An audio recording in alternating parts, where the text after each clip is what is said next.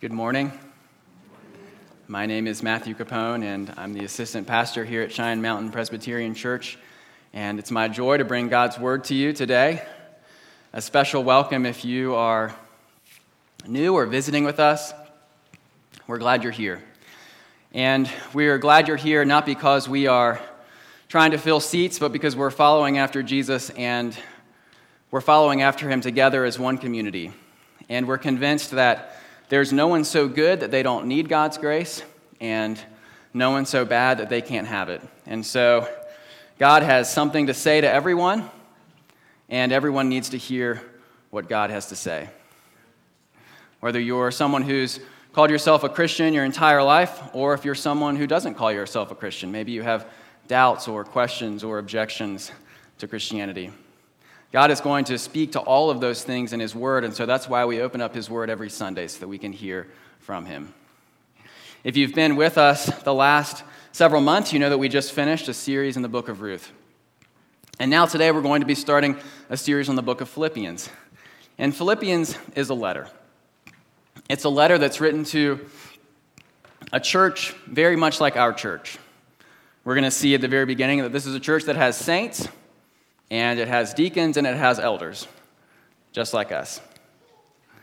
And it's a letter written to a city very much like our city. Philippi was a prominent and major city in Macedonia, just north of Greece, but it was also a military city. It was a military city because of its history. It was a military city because many military families would settle there. But most importantly, it was a military city because the Roman government had declared it to be a Roman colony. And so that meant that if you were a Roman citizen and a soldier, you could get special tax benefits. And so, of course, as you know, if there's a tax incentive, people are going to move in. And so there was a great incentive for Roman citizens and for military families to be a part of the city of Philippi. And this church that was much like ours and a city that's much like ours had struggles that were much like ours because they lived in a culture that worshiped the emperor rather than Jesus. And this was actually heightened by the fact that they were a Roman colony. They experienced this at a greater intensity. They were a church that while they were working together, they sometimes struggled to figure out how to do that. We're going to see that the church in Philippi had trouble with unity. People had very different ideas, perhaps, of what their ministry needed to look like together. And so Paul has to address that as well. And it's to a group of people who are trying to hold fast to the gospel in the midst of other teachers who are teaching them something false. And the author, Paul, is writing to this church that he founded. It's a church that he started. And this church had been around for about 10 years at the time that he wrote the letter. We've been around about 20 years, so twice as long, but this still wasn't a very old church. And it was a church planter, a missionary, writing back to people he loved. Writing about how they should handle all the difficulties that were in front of them. And by the way, when Paul writes this, he's in prison. He's in prison in Rome. And he writes to a city, Philippi. If you remember the story of Acts, it's a city where he was in prison. Remember in Acts 16, it was when Paul converted the Philippian jailer and his family. So he's writing from a prison to a city where he was in prison. And yet, while he's in prison, he finds tremendous thanksgiving and joy. And so our question this morning is, how exactly does Paul do that? How does he find joy and thanksgiving in prison, in difficult circumstances, when both himself and the people he's writing to are facing tremendous opposition? So that's our question as we come to the letter to the Philippians. Remember that this is God's word. And God tells us that his word is more precious than gold, even the finest gold. And that it is sweeter than honey, even honey that comes straight from the honeycomb. And so we're going to turn to it now. We're in Philippians chapter 1, starting at verse 1. Please read with me. Paul and Timothy, servants of Christ Jesus, to all the saints in Christ Jesus who are at Philippi, with the overseers and deacons. Grace to you and peace from God our Father and the Lord Jesus Christ. I thank my God in all my remembrance of you, always, in every prayer of mine, for you all, making my prayer with joy. Verse 5. because of your partnership in the gospel from the first day until now. And I am sure of this, that he who began a good work in you will bring it to completion at the day of Jesus Christ. Please pray with me as we come to this portion of God's word.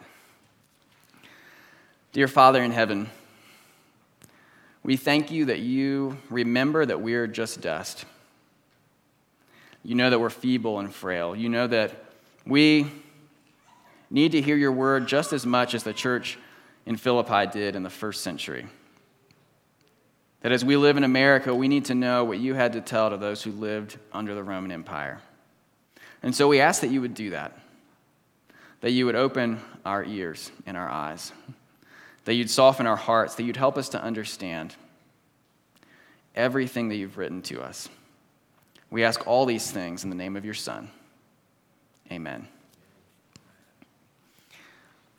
If you were watching the news early this year, you might have seen that there was a record that was set. And this was a record that was broken. It had been set for, it had not been broken for, I think, about maybe 10 or 20 years. And it was the record for the highest enrollment for a class at Yale University.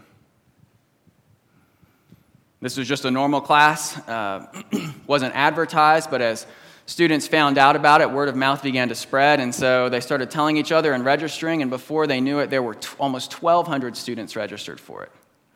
And the previous record, I believe, was for about 1,050. So this was about 150 more students than had registered for any class in the over 300-year history of Yale. And it was so large that they had to find a new lecture hall. They had to set up TVs and videos so that people could sit in various places and listen to the lecturer. They had to modify homework requirements so that they could actually give grades to 1,200 students. If you read this, if you heard about this, you know what the class is about. It was a class on happiness. And so what Yale students were more interested in than anything else, what they were eager to know about, was how can we be happy?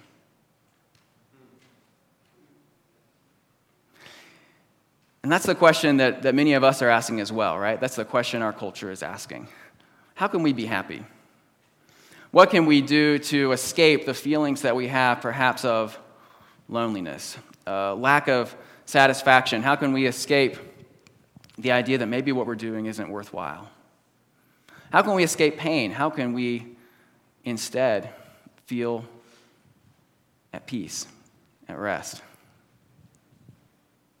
So on the one hand, it's an alluring question, right? It's a tempting question. It's a reason why so many Yale students flock to take this class. On the other hand, if you know much about happiness, you know that it's a cruel master.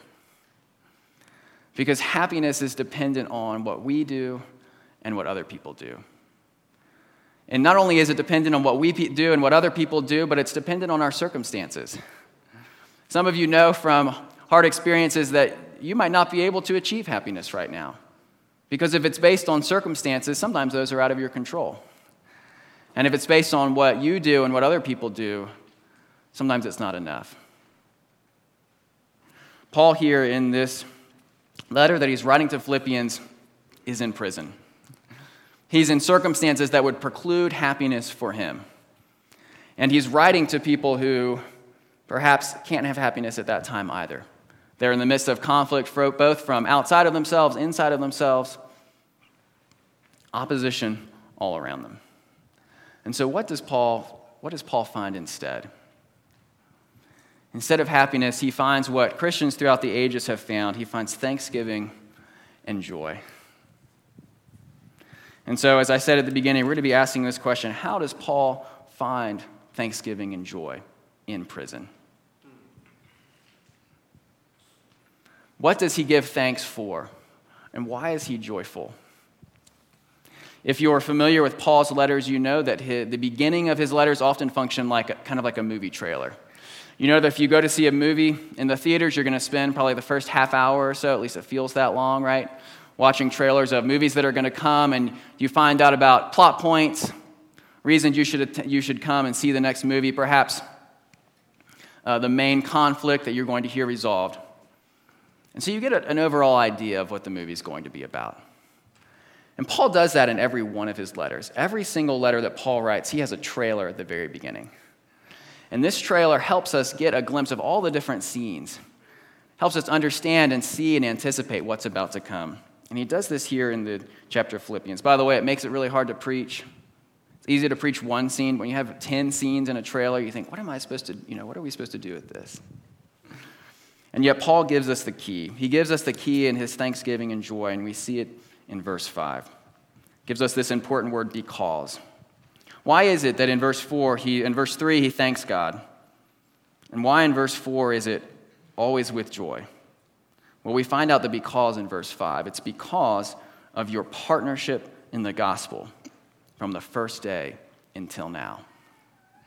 Paul's joy and his thanksgiving comes from this one thing, this simple thing, and this is going to be what's going to be given to us in the rest of the book of Philippians, partnership in the gospel.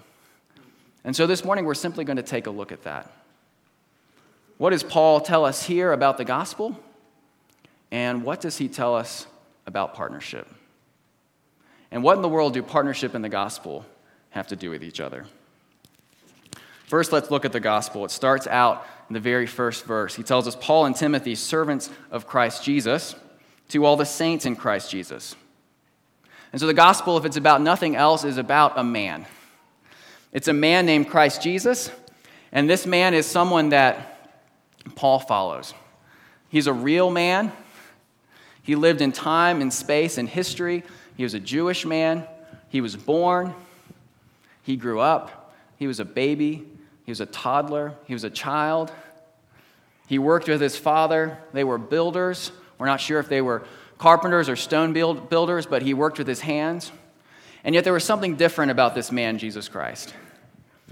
And that is, his name wasn't just Jesus, but it was Christ. And Christ means anointed one. And he was the anointed one that was the fulfillment of all the Old Testament prophecies about someone who would come and save God's people. And so he wasn't just a carpenter who worked with his father, but he was also a Savior who died. That he had 3 years of ministry on this earth, preaching and teaching about the fact that we need reconciliation with God, that God is pouring out his wrath on mankind. He's pouring out his wrath because of the ways that we have sinned against him. He's pouring out his wrath because of the way we treat each other, pushing each other down rather than lifting each other up. He's pouring out his wrath for the ways that we have trashed the earth that he gave us to take care of. He's pouring out his wrath for all the reasons that we have failed to do what we should have. And yet we see here in verses 1 and 2, it's Christ Jesus that Paul puts his hope in, because Christ Jesus is the one that came and took God's wrath. He was willing for God's wrath to be poured out on him so that it would not have to be poured out on us. And so if anything, the gospel here that Paul takes joy in is the gospel that he tells us about in verses 1 and 2. It's the gospel of Christ Jesus. We continue to find out more about it in verse 2 because he tells us, grace to you and peace. This grace is a reminder that the gospel is something that we don't deserve. Grace is an undeserved gift, and so Paul is reminding us not just from verse 1 of Christ Jesus, but verse 2 what he did, that he took the punishment that we deserved so that we don't have to take it. That's the grace. So we see Jesus Christ in verse 1. We see our need for him in verse 2, that we need his grace. And we also see what he gives to us in verse 2. He doesn't just give us grace, he gives us peace.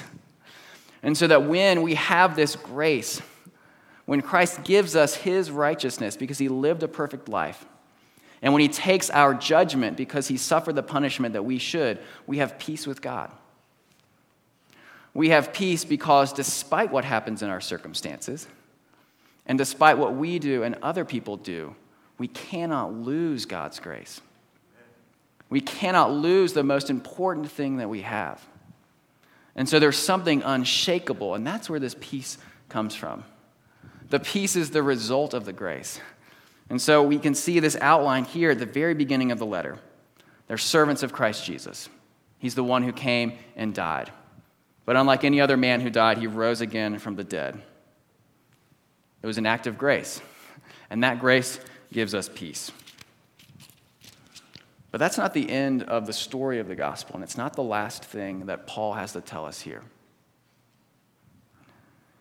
Because we find out more about this partnership in verse 6. And I am sure of this, that he who began a good work in you will bring it to completion at the day of Jesus Christ. In other words, the gospel is not just a one-time act that happened in Christ's death and resurrection, but it is something that is ongoing. It is a work. It is something that's happening even now. And so for those who have put their faith and their hope and their trust in Jesus, they've accepted his punishment on their behalf. He is at work in their lives right now. He's doing something. That the gospel is not just static but dynamic. It's at work, and it's active, and it's alive. If you attend our Explore class this weekend and you decide you want to pursue membership in the church, we're going to ask you, how did you become a Christian? But an equally valid question might be, how are you becoming a Christian? How has God been at work in your life even now? What is he doing? Because the gospel is not just something in the past historically, and it's not just something in the past in our lives, but it's something that God is doing even now. Some of you know that my car got wrecked in the first hailstorm. I got both my windshields knocked. I was not hiding under the wing of the church. I got both my windshields knocked out. I had to have my roof replaced and my hood replaced. It's actually still in the shop, so I'm driving this little Mini Cooper, which is fun. I just hope I don't get in a wreck, because I don't think I'll win, especially if someone has one of those, bumper hoods on the front. But I do feel like I'm driving a go-kart sometimes, which kind of, it has its ups and downs. But my car's been in a shop for a month. And I've had a great experience with the shop mostly, except they don't always tell me what's going on, and so I have to call them. And I call them probably about once a week, and I'll say, what's going on? What's happened? Where are we with the car? And so they'll tell me, okay, well, we've replaced the hood and we've replaced the top, but we have to send it to get its paint done now. And the most recent thing was, okay, we've had the paint done, but we have to have all the windows replaced, and it's a holiday weekend, so it's probably not going to happen. So you're probably going to be driving a go-kart for a little bit longer. But there's this ongoing work. It's not just the story of how I turned my car in at the body shop. If I were going to tell you about the work that's being done on my car, that wouldn't be enough. Because it's something that's ongoing. It's something that's happening little by little. And so if you're a Christian today, my question for you is this. If you call yourself a Christian, how is God at work in your life? If you look back over the past year or 2 years or 5 years, how have you seen God at work to bring you more love, joy, peace, patience, kindness, faithfulness, gentleness, and self-control? Because Paul tells us that that's what the gospel does. If the gospel is at work in our lives, then it is at work. One of my favorite, by the way, today's C.S. Lewis Day. I have 2 C.S. Lewis books with me. I'm going to read you some quotes from both of them. C.S. Lewis gives a great illustration of this in his book, Mere Christianity. He says, I find I must borrow yet another parable from George MacDonald. Imagine yourself as a living house. God comes in to rebuild that house. At first, perhaps you can understand what he is doing. He is getting the drains right and stopping the leaks in the roof and so on. You knew that those jobs needed doing, and so you are not surprised. But presently, he starts knocking the house about in a way that hurts abominably and does not seem to make sense. What on earth is he up to? The explanation is that he is building quite a different house from the one you thought of. Throwing out a new wing here, putting on an extra floor there, running up towers, making courtyards. You thought you were going to be made into a decent little cottage. But he is building a palace. He intends to come and live in it himself. So how does Paul find joy and thanksgiving in prison? First, it's because he knows that God is at work.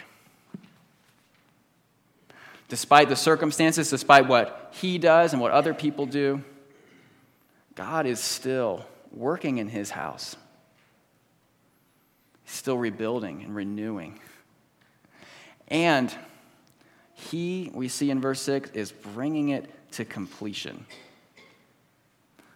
One day I'm actually going to be able to pick my car up. And it's going to look, hopefully, almost like new. Right? It's going to be brought to completion. So that's the work that God is doing as well. But that's not all we see in verse 6, because we're told that it's going to be brought to completion when? At the day of Jesus Christ. Now, this day of Jesus Christ was something that's an idea we learned about in the Old Testament. In the Old Testament, it was known as the day of the Lord. And the day of the Lord was that great day when God was going to come and bring all judgment and all justice. It was the day when everything that was wrong was going to be made right and everything would be restored. That there is a day that is set, and so that Jesus doesn't just have a first coming, he has a second coming. We find out about in the Gospels, in Matthew, Mark, Luke, and John, about Jesus' first coming.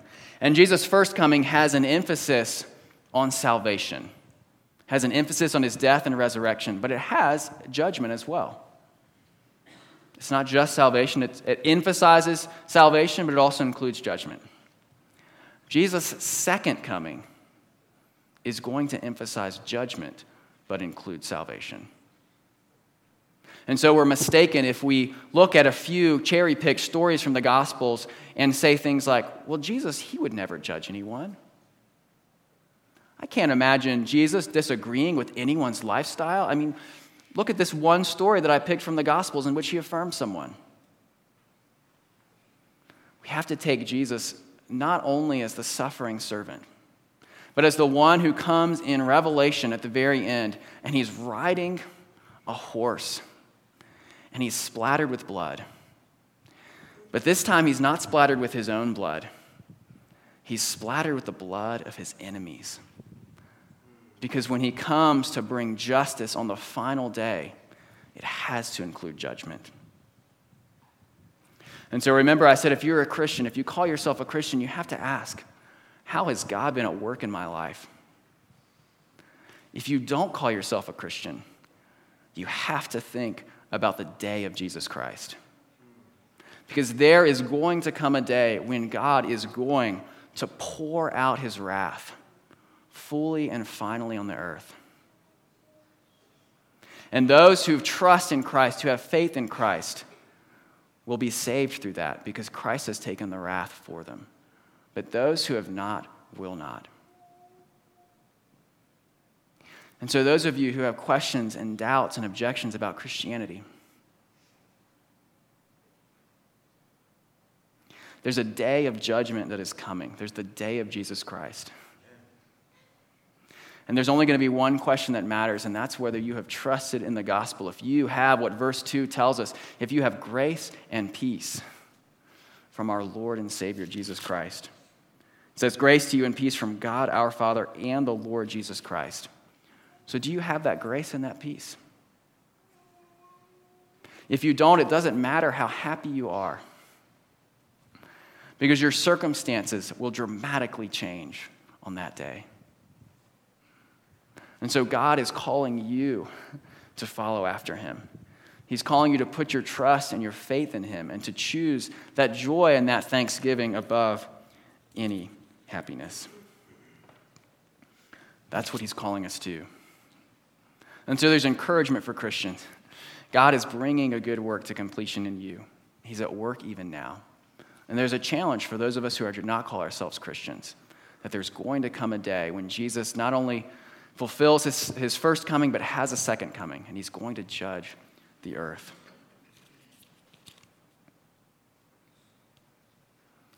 And so Paul gives thanksgiving for the gospel. But he doesn't just give thanksgiving for the gospel. Remember in verse 5, it's partnership in the gospel. And we see that partnership all throughout this passage as well. And we're going to see it actually throughout the whole book. That this is a book about partnership in the gospel. It's a letter written by a man who loves these people at Philippi. Some of them came to Christ because of his teaching. And they love him. They've been supporting him financially for years. They've been praying for him for years. And so he starts out with a partnership. Verse 1, he says not just Paul, but Paul and Timothy. Now we find out later that Paul, as we read this letter, it's going to become clear that only Paul is writing it. So he just puts Timothy's name at the beginning. And so what does that tell us? Well, he values Timothy's partnership so much.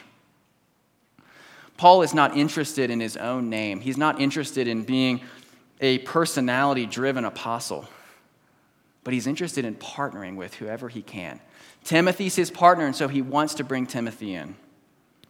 But it goes on in verse 1. It's addressed to people. It's addressed to the saints who are at Philippi with the overseers and deacons. Overseers here is a fancy word for elder. So he's just distinguishing the different categories here. There are congregants, there's elders, there's deacons.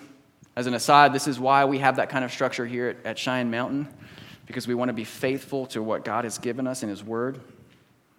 And so here's a question for you. Let's have a thought experiment for a second. Let's say Paul was still alive, and he wrote a letter to Colorado Springs. Would you receive that letter?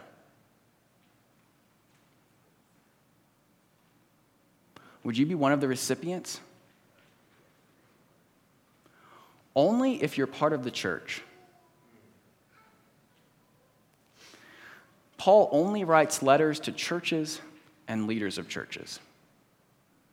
Paul is not writing letters to the people in Philippi who all have their own faith journey that involves Jesus. He's writing it to a church. He's writing it to these believers who are together working as partners for the gospel. And so we can't have one without the other. We can't have the gospel without a partnership with other believers. That those are things to go together. And so if you are not part of a church, I would encourage you to join one. It doesn't have to be this church. It could be we're having an Explore class this weekend. But join some church. There's a lot of churches in Colorado Springs. But find a partnership. Find people to partner with in the gospel, because that is what Paul gives joy for here. He gives joy for people. And oh, by the way, a lot of this letter actually is not going to make sense unless you're in the church. Because as we read along, Paul's going to give commands and orders about how people in the church should get along together. He's going to talk to them how they work through conflict with each other. He's going to present them in chapter 2 with models of people they can follow after, people that they know who are faithful Christians that they can use as examples. And so this partnership is something that is integral to Paul's life.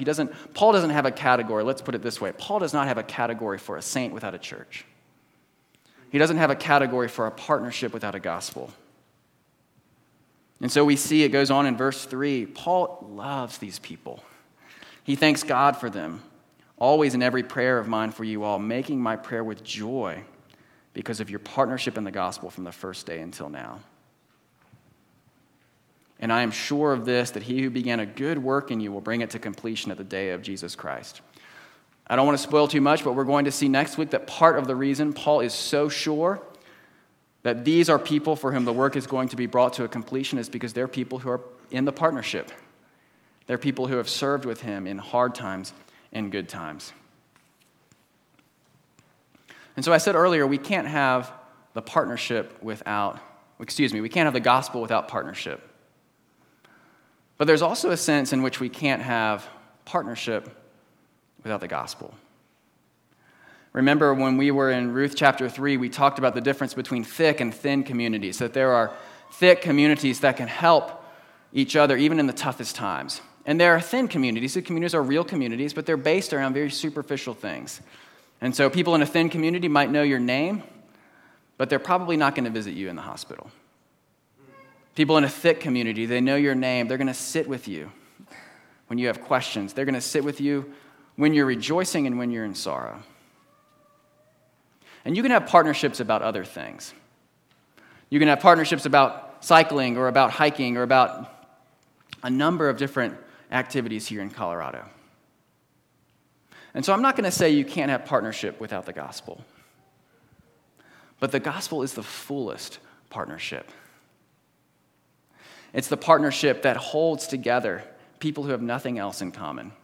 It's the partnership that brings together different generations and ethnicities. It's the partnership that's going to withstand everything else.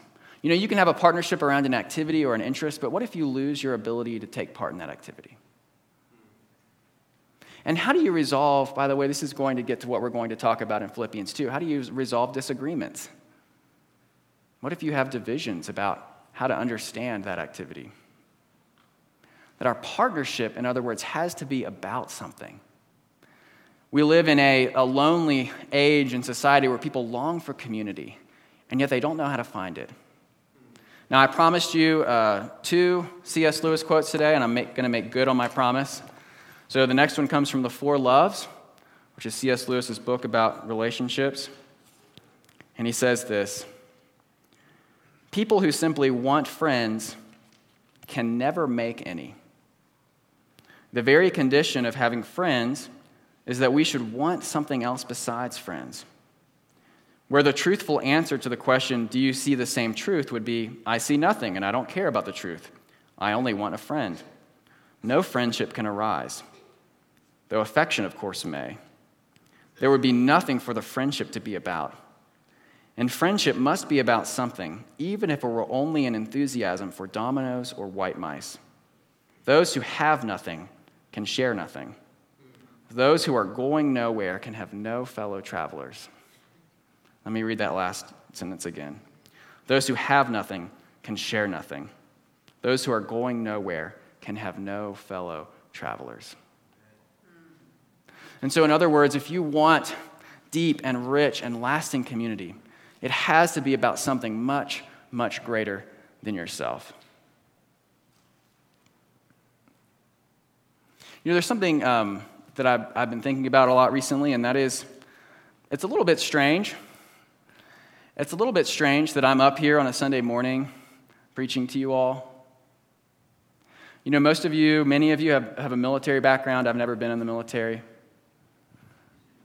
Most of you are married or have been married, and I'm not. I'm in my 20s, and most of you aren't. Most of you are in your 30s, I know, that's why it's funny. And there's a lot of places I could go in town where there are single people in their 20s. There are places this morning I could go. And you might say, well, you're here because you have a job, right? There are other jobs I could find. There's work for those who are willing to work. So why am I here with you all? I'm here with you all because I want the treasure. I want the treasure, and I'm willing to walk with anyone who's going to walk there with me. And we're here together as one community, following Jesus together. And so whoever is going to walk towards Jesus with me, who's willing to help me in that and go with me in that, let's come, let's go. And that's Paul's feeling here about these people. That's why he finds joy and thanksgiving, not just in God's work, not just in the gospel, but in the partnership. And so that we can save each other, not just that the gospel brings us joy, but that we bring joy to each other as we pursue the gospel together. That's what's going to hold us together as a community. That's what's going to keep us. And that's also what's going to actually result in us finding the gospel and sticking with it and being brought to completion at that last day. I have been reading through slowly The Hobbit, which I think I read at some point in my childhood, but I hadn't read it in a long time, and I really wanted to, and so I started. I haven't quite finished yet, but if you remember the very beginning, we meet Bilbo. Bilbo's this hobbit. Now, he has some adventurous tendencies, but he really just likes to stay at home. He wants his house to be very orderly. He wants everything to be very predictable. And then Gandalf comes and visits him one day, and he hasn't seen Gandalf for a long time. Remember, Gandalf's this wizard. Gandalf knocks on his door, and Bilbo's very put out by this. He doesn't really want to see Gandalf, but he's trying to be polite. So he lets Gandalf in and says, okay, I'll have tea with you tomorrow. He invites him to tea. And he thinks he's just inviting Gandalf. What he doesn't know is that Gandalf leaves a mark on his door. And so the next day, very early, people start knocking on Bilbo's door. And dwarves keep coming in. And he thinks, okay, I have a couple dwarves in my house. Well, then there's 2 more dwarves until suddenly his whole house is filled with dwarves. They're eating all his food, which he didn't want them to. They're making a mess. He's trying to be polite, and every time he offers something to them, they say yes. When they leave his house later, they leave it in a mess. And Bilbo thinks that he could just have Gandalf. He could just invite Gandalf into his hobbit hole. But Gandalf doesn't come alone. We can't have God and his gospel without his people as well. We can't have the gospel without a partnership. If Bilbo wants Gandalf, he has to let all the dwarves into his house as well. But that's not the end. The dwarves then recruit him to go on this adventure he doesn't necessarily want to go on. It requires him leaving his hobbit hole. But they're going to go and get this treasure that a dragon has stolen. So they finally convince him. He goes along with them. Along the journey, Bilbo gets to face some of his own sin. He makes a lot of mistakes. At some points, the dwarves are almost tempted to kick him out. They're not sure if he has the skills that they really think he needs. Sometimes he's at the end of his wits with dwarves, and yet they keep going together. Why do they keep walking along the path? It's because Bilbo and Gandalf and the dwarves are all seeking the treasure together. And they can't do it by themselves. The dwarves need someone small and little who can get into small places. And Bilbo needs companions who can save himself from his own stupidity. And it's only as they work together and they partner together for the treasure that they're able to make it to the end. And so, brothers and sisters, God has given us his greatest treasure in the gospel. He's given us his greatest treasure in his Son, Jesus Christ. And so he calls us not just to that gospel, but to a partnership. He calls us to walk towards it together with people we might not choose to walk with, people who are very different from ourselves, people who might feel like dwarves when we're hobbits, or hobbits when we're dwarves. But we stick together. Why? Because as we find out in verse 6, he who began a good work in you will bring it to completion at the day of Christ Jesus. Please pray with me. Dear Father in heaven, we thank you for the goodness of your word. We thank you for the provision of your Son, and that we can have grace and peace. And we thank you for the partnership that you have given us here at Cheyenne Mountain. We ask that you would stir it up in us, that we would seek and look to grow more and more as we see you working in our lives, and that we would partner together in it. We ask all these things in the name of your Son. Amen.